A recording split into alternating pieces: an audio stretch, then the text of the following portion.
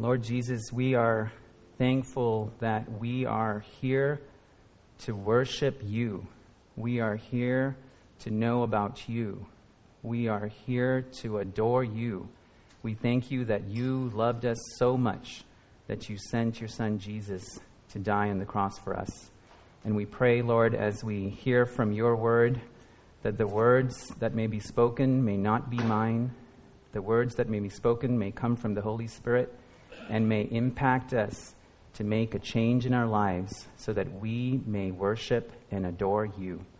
We offer you all praise and glory. In Jesus' name we pray. Amen. You all may be seated. Good morning, good morning. We are so glad to see you all here. We have some faces that we haven't seen in a long time. It's good to see everybody here. And it is good to be back here. I feel like I have been away. I was able to celebrate my wife's and I's 20th anniversary away, and we were away, and we are thankful to be back here among God's people. And you know, they say that it takes a village to raise a family, and I truly believe that. And so I thank all of you for your prayers as we were away, but I thank all of you also in helping to watch over our children, and that has been a blessing. Since I haven't spoken here in a little while, I was glad when I was told that I had an hour to be able to speak. So that gave me a little bit of time. Sorry about that, but anyway. The story is told of Arnold Palmer. Some of you may know him, right? We have golfers here. And those of you that do not know him, he was a famous golfer, one of the most famous golfer. And he was invited to a convention of blind golfers. The golfers there told him how they knew how to hit the ball. One of the blind golfers explained that an individual with a ball would go over to the hole and stand by it and ring the bell.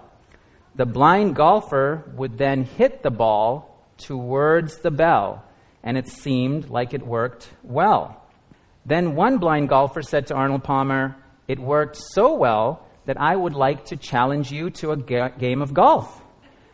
Arnold Palmer was a little surprised, but he agreed and said, "Okay, let's do it." And the blind golfer said, "I tell you what, let's make this a little interesting. Let's do this for $10,000. Arnold Palmer, still surprised, said, "Wonderful. What time is tee off?" And the blind golfer said, 10:30 p.m. Light is certainly important, isn't it? And the passage that we're going to read today points out so clearly how Jesus is the light of the world. And if you follow Jesus, you can overcome darkness. I actually had a slightly different title to this, but when I asked my son Joshua about the passage, he told me this title, and so I thought that really was appropriate, so I borrowed it from him. If you follow Jesus, you won't have to walk in darkness. My focus today, from John chapter 8, verse 12 to 20, is going to be on verse 12. I will read some of the other verses. We'll cover all of those verses, but I wanted to focus on verse 12. One thing to point out is that in any message, and I think for me, along with other people, that the message is not just applicable to all of you. It is probably more applicable to me. And going through this, my prayer is that the Holy Spirit speaks to you and speaks to me and convicts us and convicts even one person in a way to come closer to Christ, because that is the purpose. So with that, let's read John chapter 8, verse 12 to 20. When Jesus spoke again to the people, he said, "I am the light of the world. Whoever follows me will never walk in darkness, but will have the light of life." The Pharisees challenged him, "Here you are appearing as your own witness. Your testimony is not valid." Jesus answered, "Even if I testify on my own behalf, my testimony is valid. for I know where I came from and where I am going. But you have no idea where I came from or where I'm going. You judge by human standards. I pass judgment on no one. But if I do judge, my decisions are true, because I am not alone. I stand with the Father who sent me. In your own law it is written that the testimony of 2 witnesses is true. I am one who testifies for myself. My other witness is the Father who sent me. Then they asked him, Where is your Father? You do not know me or my Father, Jesus replied. If you knew me, you would know my Father also. He spoke these words while teaching in the temple courts near the place where the offerings were put. Yet no one seized him, because his hour had not come yet. Whenever we read a passage, we need to understand the context, right? So if we turn to the earlier chapter, in chapter 7, we see that Jesus was here in Jerusalem at the Feast of the Tabernacles. And this was one of the major feasts that the Jewish people celebrated. And this was towards the end of the Feast of the Tabernacles. And at that feast, the Jews performed a ceremony where they lit 4 huge torches in the temple, commemorating the fact during the time when the Israelites were wandering after they left Egypt. The Lord led them with a pillar of a cloud and a pillar of fire by night to guide the Israelites during the desert. God was with the Israelites. God was guiding the Israelites by a light. In chapter 7, we read further that Jesus spoke at the temple, and he spoke at the temple with authority and with words that these people had not heard of. He said that his teaching was not his own, but came from God. And people did not know what to think. There were some people that thought that, is this the Messiah? And there were some people, including the Pharisees, who did not believe him and wanted to seize him and wanted to kill him. Last week, Pastor John Tillery spoke about the adulterous woman in the beginning of John chapter 8, and where he mentioned that Jesus did not ignore her sin, but showed her grace. And that's when we come to this passage, John chapter 8. I'm going to read John chapter 8, verse 12 again.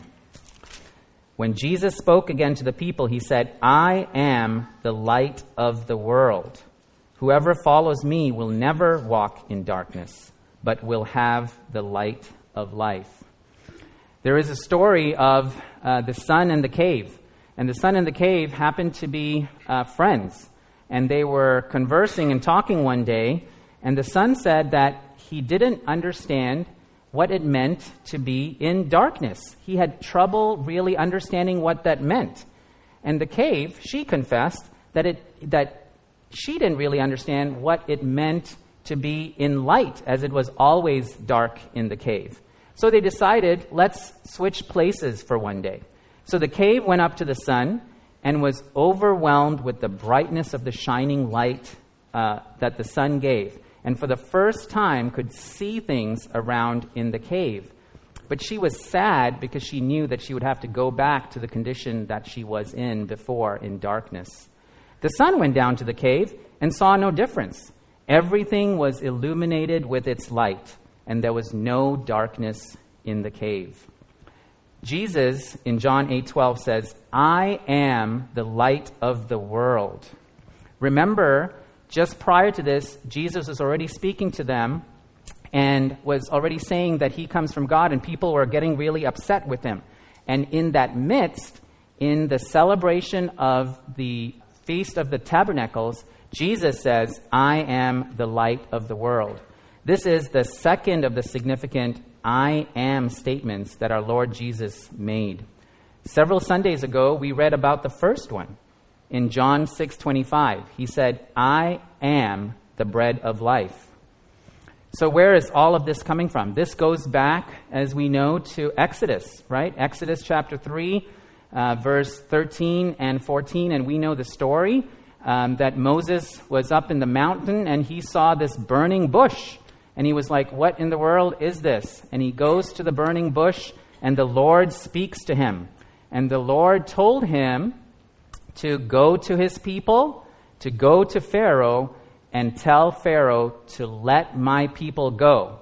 And Moses is like, whoa, what, me? You want me to go to Pharaoh and tell him that? And you want me to go to these people and tell him? And who am I going to say is sending me to you? Who am I going to say is sending me to you? And God says, I am who I am. Say, I am has sent me. So that's the context from which Jesus comes and says, I am the light of the world. So what is he saying? What is he saying? So some of you who like points on this is a time to be able to write it. Point 1, Jesus is claiming to be God. Jesus is claiming to be God. Jesus is claiming to be deity. Jesus knows, and the Pharisees knew, that he was going back in the context of the words I am and saying, I am the light of the world. So I'm kind of a practical guy, and so, I always think, okay, so he is claiming to be God. So how does that affect me? How should that affect us? Well, many of us say that we trust him, right? But do we really trust him? It is easy to trust God when everything is going well, right? But what about when things are not going so well? What about when you are struggling? Maybe struggling with a job that you're in that you don't really like. Maybe you have a boss or other people that are difficult to be able to work with. Or you have just recently lost a job. Or you are looking for a job. Is that easy also to be able to trust him? Maybe you are struggling because someone that you know recently has died. Maybe it is somebody that is really close to you. Maybe even a spouse, or maybe even a child. Do you still trust him? Jesus is claiming to be the light of the world. And that light gives us our path. He is claiming to be God, and he wants you to trust him. If you follow Jesus, you won't have to walk in darkness. If you follow Jesus, you won't have to walk in darkness. Point number 2. Jesus is also judge. When light comes, it exposes the deeds of darkness. Let's read John chapter 3, verse 19 through 21. John chapter 3, verse 19 through 21. And it says, this is the verdict. Light has come into the world, but people love darkness instead of light because their deeds were evil. Everyone who does evil hates the light and will not come into the light, for fear their deeds will be exposed. But whoever lives by the truth comes into the light, so that it may be seen plainly that when they have done what they have done has been done in the sight of God. When light comes, it exposes the deeds of darkness, and Jesus exposes the deeds of darkness. So that's point 2. Jesus is judge. Point number 3. With his claim that I am the light of the world, Jesus is claiming to be the Savior of the world. Not just that he is God, not just that he is judge, but he is the Savior of the world. If we read in Psalm 27, verse 1, it says, the Lord is my light and my salvation. The Lord is my light and my salvation. Connecting light with salvation. Jesus is my light. Jesus is my salvation. And this theme has been seen throughout the Old Testament. If we turn to a few verses in Isaiah, it's all over Isaiah, this theme of the light being the Savior of the world. Isaiah 9. So that's what we read this morning, isn't it? I love how the Holy Spirit works and connects things. A lot of the things that we talked about in the morning, again, we're going to be talking about here. Isaiah 9:2. The people walking in darkness have seen a great light. They've seen a great light. This was the Messiah. And those living in the land of deep darkness, a light has dawned. And then a few verses later, which is the exact verses that Pavan opened up with this morning, verse 6, he talks about who that light is. For to us a child is born, and to us a son is given, and the government will be on his shoulders. And he will be called Wonderful, Counselor, Mighty God, Everlasting Father, Prince of Peace. So Jesus is the one, obviously, that they're talking about. Jesus is the Savior of the world. In a little bit later in Isaiah 42, verse 6, Isaiah says, I will make you a covenant for the people and a light for the Gentiles. So a lot of the times in the Old Testament, they're talking about the Jews. But here, he's not just talking about the Jews, he's talking about the Gentiles. He's talking about us. So he was the light for all people, both the Israelites and the whole world. Jesus is claiming to be the Savior of the whole world. That includes you, that includes me. Also, if we turn to John chapter 1, verse 4 and 5, and then I'm going to read verse 9 as well. In him was life, and that life was the light of all mankind. The light shines in the darkness, and the darkness has not overcome it. The darkness cannot overcome the light. The light shines in the darkness. In verse 9, the true light that gives light to everyone was coming into the world. And that was our Lord Savior, Jesus Christ. He was coming into the world, and he is our true light. So, knowing that Jesus is our Savior, how should that affect us? How should that speak to us? Well, this really speaks to those of you, if there are any one of you, that are not saved, right? If you're not saved or you're not born again, you have not asked Jesus into your heart to be your Lord and to be your King, then this applies to you. Then I'm speaking to you right now. Jesus says that he is the light of the world and the Savior of the world, and he's the only way to get to heaven. So if you're walking in darkness, he's calling you into the light. Follow him. Accept him as the Lord of your life into your heart, and you will never regret it. Do any of you have a nightlight? Yeah. I have a nightlight in my room. Unfortunately, sometimes when I get into bed, I realize the nightlight is not there anymore. It's been knocked off the socket or is somewhere around, or people have put it in different places. And when the nightlight is there, it's really helpful. Some of us, as we're getting older, in the middle of the night, end up going to the bathroom, right? And we go to the bathroom, and it's nice to have a nightlight that kind of guides our path. But when the nightlight is not there, we're kind of stumbling around. You know, you're knocking on bags that you haven't put away or whatever it is, right? And then you get to a point where you might see a little bit of light. And that light helps to guide you to where you want to go.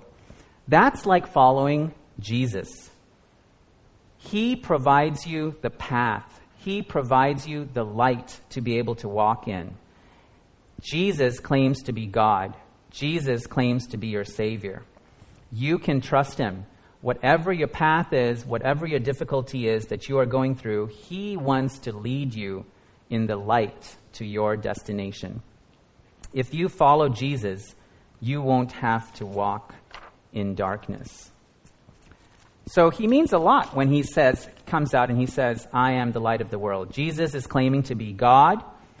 He's claiming to be judge and exposing the deeds of the evil ones. And he's claiming to be your Savior, to bring light, to offer mercy, and to offer grace. Remember back in Exodus chapter 13 when the Israelites were wandering in the wilderness and had the pillar of cloud by day and pillar of fire by night to give them light? That was God's presence with them. That was God's light with them. In the same way, Jesus wants to guide you. Jesus wants to guide your journey here. Jesus wants to be your light. And having the light of Jesus with you gives you 3 benefits that I can see. 1, it gives you his presence. It gives you his presence. 2, it gives you his protection. And which one of us wouldn't want that, right? And 3, he gives you his guidance. So let's continue with verse 12, the second part of it in John 8, verse 12, the second part of it. Whoever follows me will never walk in darkness, but will have the light of life. Whoever follows me will never walk in darkness. So what does that mean? What does that mean to follow? Usually, you're going one way, and if in the analogy, and you're walking in darkness, and then you have to turn around. In whatever way you're going, turning around from the things of the world is one of the things that involves to follow Jesus. And the second thing is, this is a continuing phrase, following, continuing to follow Jesus. It involves a lifetime of pursuing Jesus Christ. It's not just for a day. It's not just for a week. It's not just for a month. It is a lifetime of pursuing Jesus Christ. And this is not easy. This is not easy. But this does call for commitment, for submission, for that word that children don't like, obedience, right? And it calls for persevering. Are you ready for this? Some of you have come here for maybe a nice message. Maybe just talking about how Jesus loves you. And he certainly does. Maybe some came to hear that God is in charge and in control and sovereign. And he certainly is. Maybe some of you came to hear about God's mercy and his grace. And God is certainly merciful and certainly gracious. However, if you want to pursue him, if you want to get closer to him, it takes more. It takes obedience to him. It takes submitting to him. It takes persevering with him. But then he promises to be your light. He promises to guide you. In Matthew Henry's commentary, he puts it like this: that knowledge and enjoyment of God, which will be to them the light of spiritual life in this world and of everlasting life in the other world. Follow Christ and you will undoubtedly be happy in both worlds. And isn't that what we want? Are you worried about the future? Well, with this promise, Jesus is the light. He promises to guide you along the way. Okay, so far we've really been speaking about Jesus as the light, and he is the light. But do we have, as Christians, do we have a responsibility?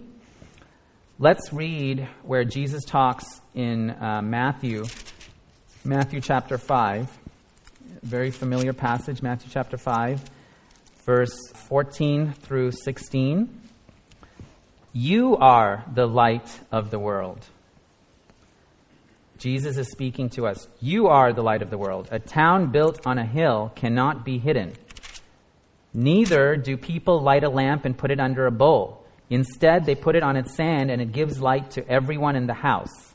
In the same way, let your light shine before others, that they may see your good deeds and glorify your Father in heaven. So Jesus says that, yes, he is the light, but we also have that light, and we are also told to shine that light. And we have many amongst us who are doing that as full-time work. shining the light of Jesus. But we all have that responsibility to be able to shine the light of Jesus to those around. And it is not easy, but Jesus asks us to do it. Mary Franco was a middle-aged woman in South Florida, and in 1995, she unfortunately got in a pretty bad car accident, and her injuries left her legally blind. She was not able to see for 21 years. And in 2016, she fell in her home and she injured her spine. And she had to undergo spine surgery. When she woke up, she was in a little bit of pain, but she realized that she could see the nurse. And soon she completely recovered and was able to see her grandchildren. If you follow Jesus, you won't have to walk in darkness. I'm now going to go through briefly, because I really wanted to concentrate on verse 12, but briefly the other verses in continuation. So we're going to go through 13 through 15, John chapter 8, verse 13 through 15. I'm going to read that again. John chapter 8, verse 13 through 15. The Pharisees challenged him. Here you are, appearing as your own witness. Your testimony is not valid. Jesus answered, even if I testify on my own behalf, my testimony is valid, for I know where I came from and where I'm going. But you have no idea where I come from or where I'm going. You judge by human standards. I pass judgment on no one. The Pharisees, right? I mean, they did this throughout the whole time. Their whole goal was to be able to catch Jesus. And they tried and they tried and they tried, but they could not catch Jesus. They wanted to catch Jesus with a technicality. And what did Jesus say? Jesus stated that the testimony by himself was valid. He, after all, was God. And his actions proved it. It wasn't just that he stated it, but his actions proved it. He fed over 5,000 men. He healed the sick. He walked on water. He raised people from the dead. His actions proved it. If we read in John chapter 5, verse 31 through 35, it says, Jesus says, if I testify about myself, my testimony is not true. He's talking about what the law said. There is another who testifies in my favor, and I know that his testimony about me is true. He's talking about John the Baptist. You have sent to John, and he has testified to the truth. Remember, John testified to the truth about Jesus. He said, behold, the Lamb of God. So Jesus had other people testifying to who he was. Continuing in John 8, verse 16 through 20. But if I do judge, my decisions are true, because I am not alone. I stand with the Father who sent me. In your own law, it is written that the testimony of two witnesses is true. He's talking about the old law. I am one who testifies for myself. My other witness is the Father who sent me. Then they asked him, where is your Father? You do not know me or my Father. Jesus replied, if you knew me, you would know my Father also. So he's referring to, in Deuteronomy chapter 17 and 19, where they talk about having two witnesses that are needed to establish any kind of crime or statement. And the interesting thing, I was talking to our brother Roy yesterday and asking him about the legal system and law and all here. And here also in the U.S. Constitution, in regards to treason, two witnesses are needed. So here Jesus explains to the Pharisees and the people that it is not just him, but God the Father also testifying for Jesus. God the Father also testifying for Jesus. Going back to talking about Jesus being the light of the world, I wanted to mention this event that happened in, some of you might know it, in August of 2003 in New York City near LaGuardia Airport. There was a grid problem in Canada. And due to that grid problem in Canada, I just think lots of things happen in Canada, but anyway, parts of the East Coast and New York went dark. This was the blackout of 2003. Some of you might remember.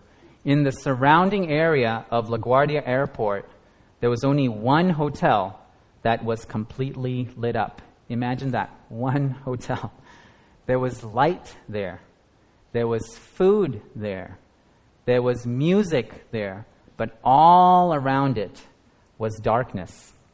When the manager was asked why it had light in the midst of all the darkness, he answered like this.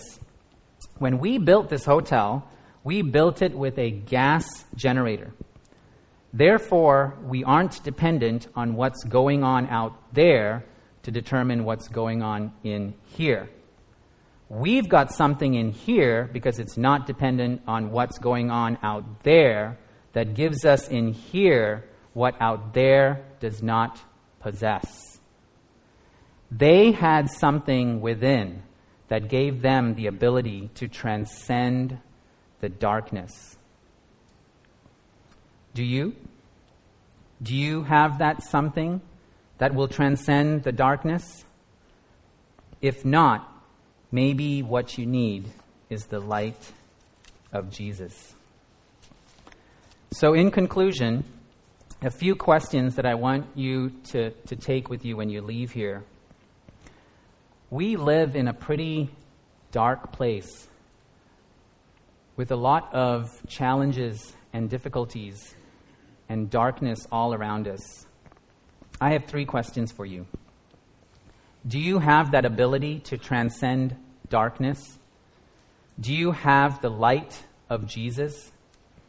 If not, please, after this message, please feel free to speak to me or one of the elders after this. Don't wait, don't delay. Do it today. 2, with Jesus being the light of the world, how does that change you? Did you hear? With Jesus being the light of the world, how does that change you? And 3, what are you doing as a light to show others about Jesus? What are you doing as a light to show others about Jesus? Remember, Jesus is the light of the world, and if you follow Jesus, you won't have to walk in darkness. Let us pray. Lord Jesus, we thank you that you indeed are the light of the world. You shine brightly. You remove darkness. You want to show us the light. You want us to follow your light. And Lord Jesus, we thank you, Lord, that you alone are the true light. You alone are the true God. And we pray, Lord, this week, as we take what we have read and we have heard, that we may put this into our lives, that we may walk as beacons of light in this dark world. We lift you up, Lord Jesus. In his name we pray. Amen.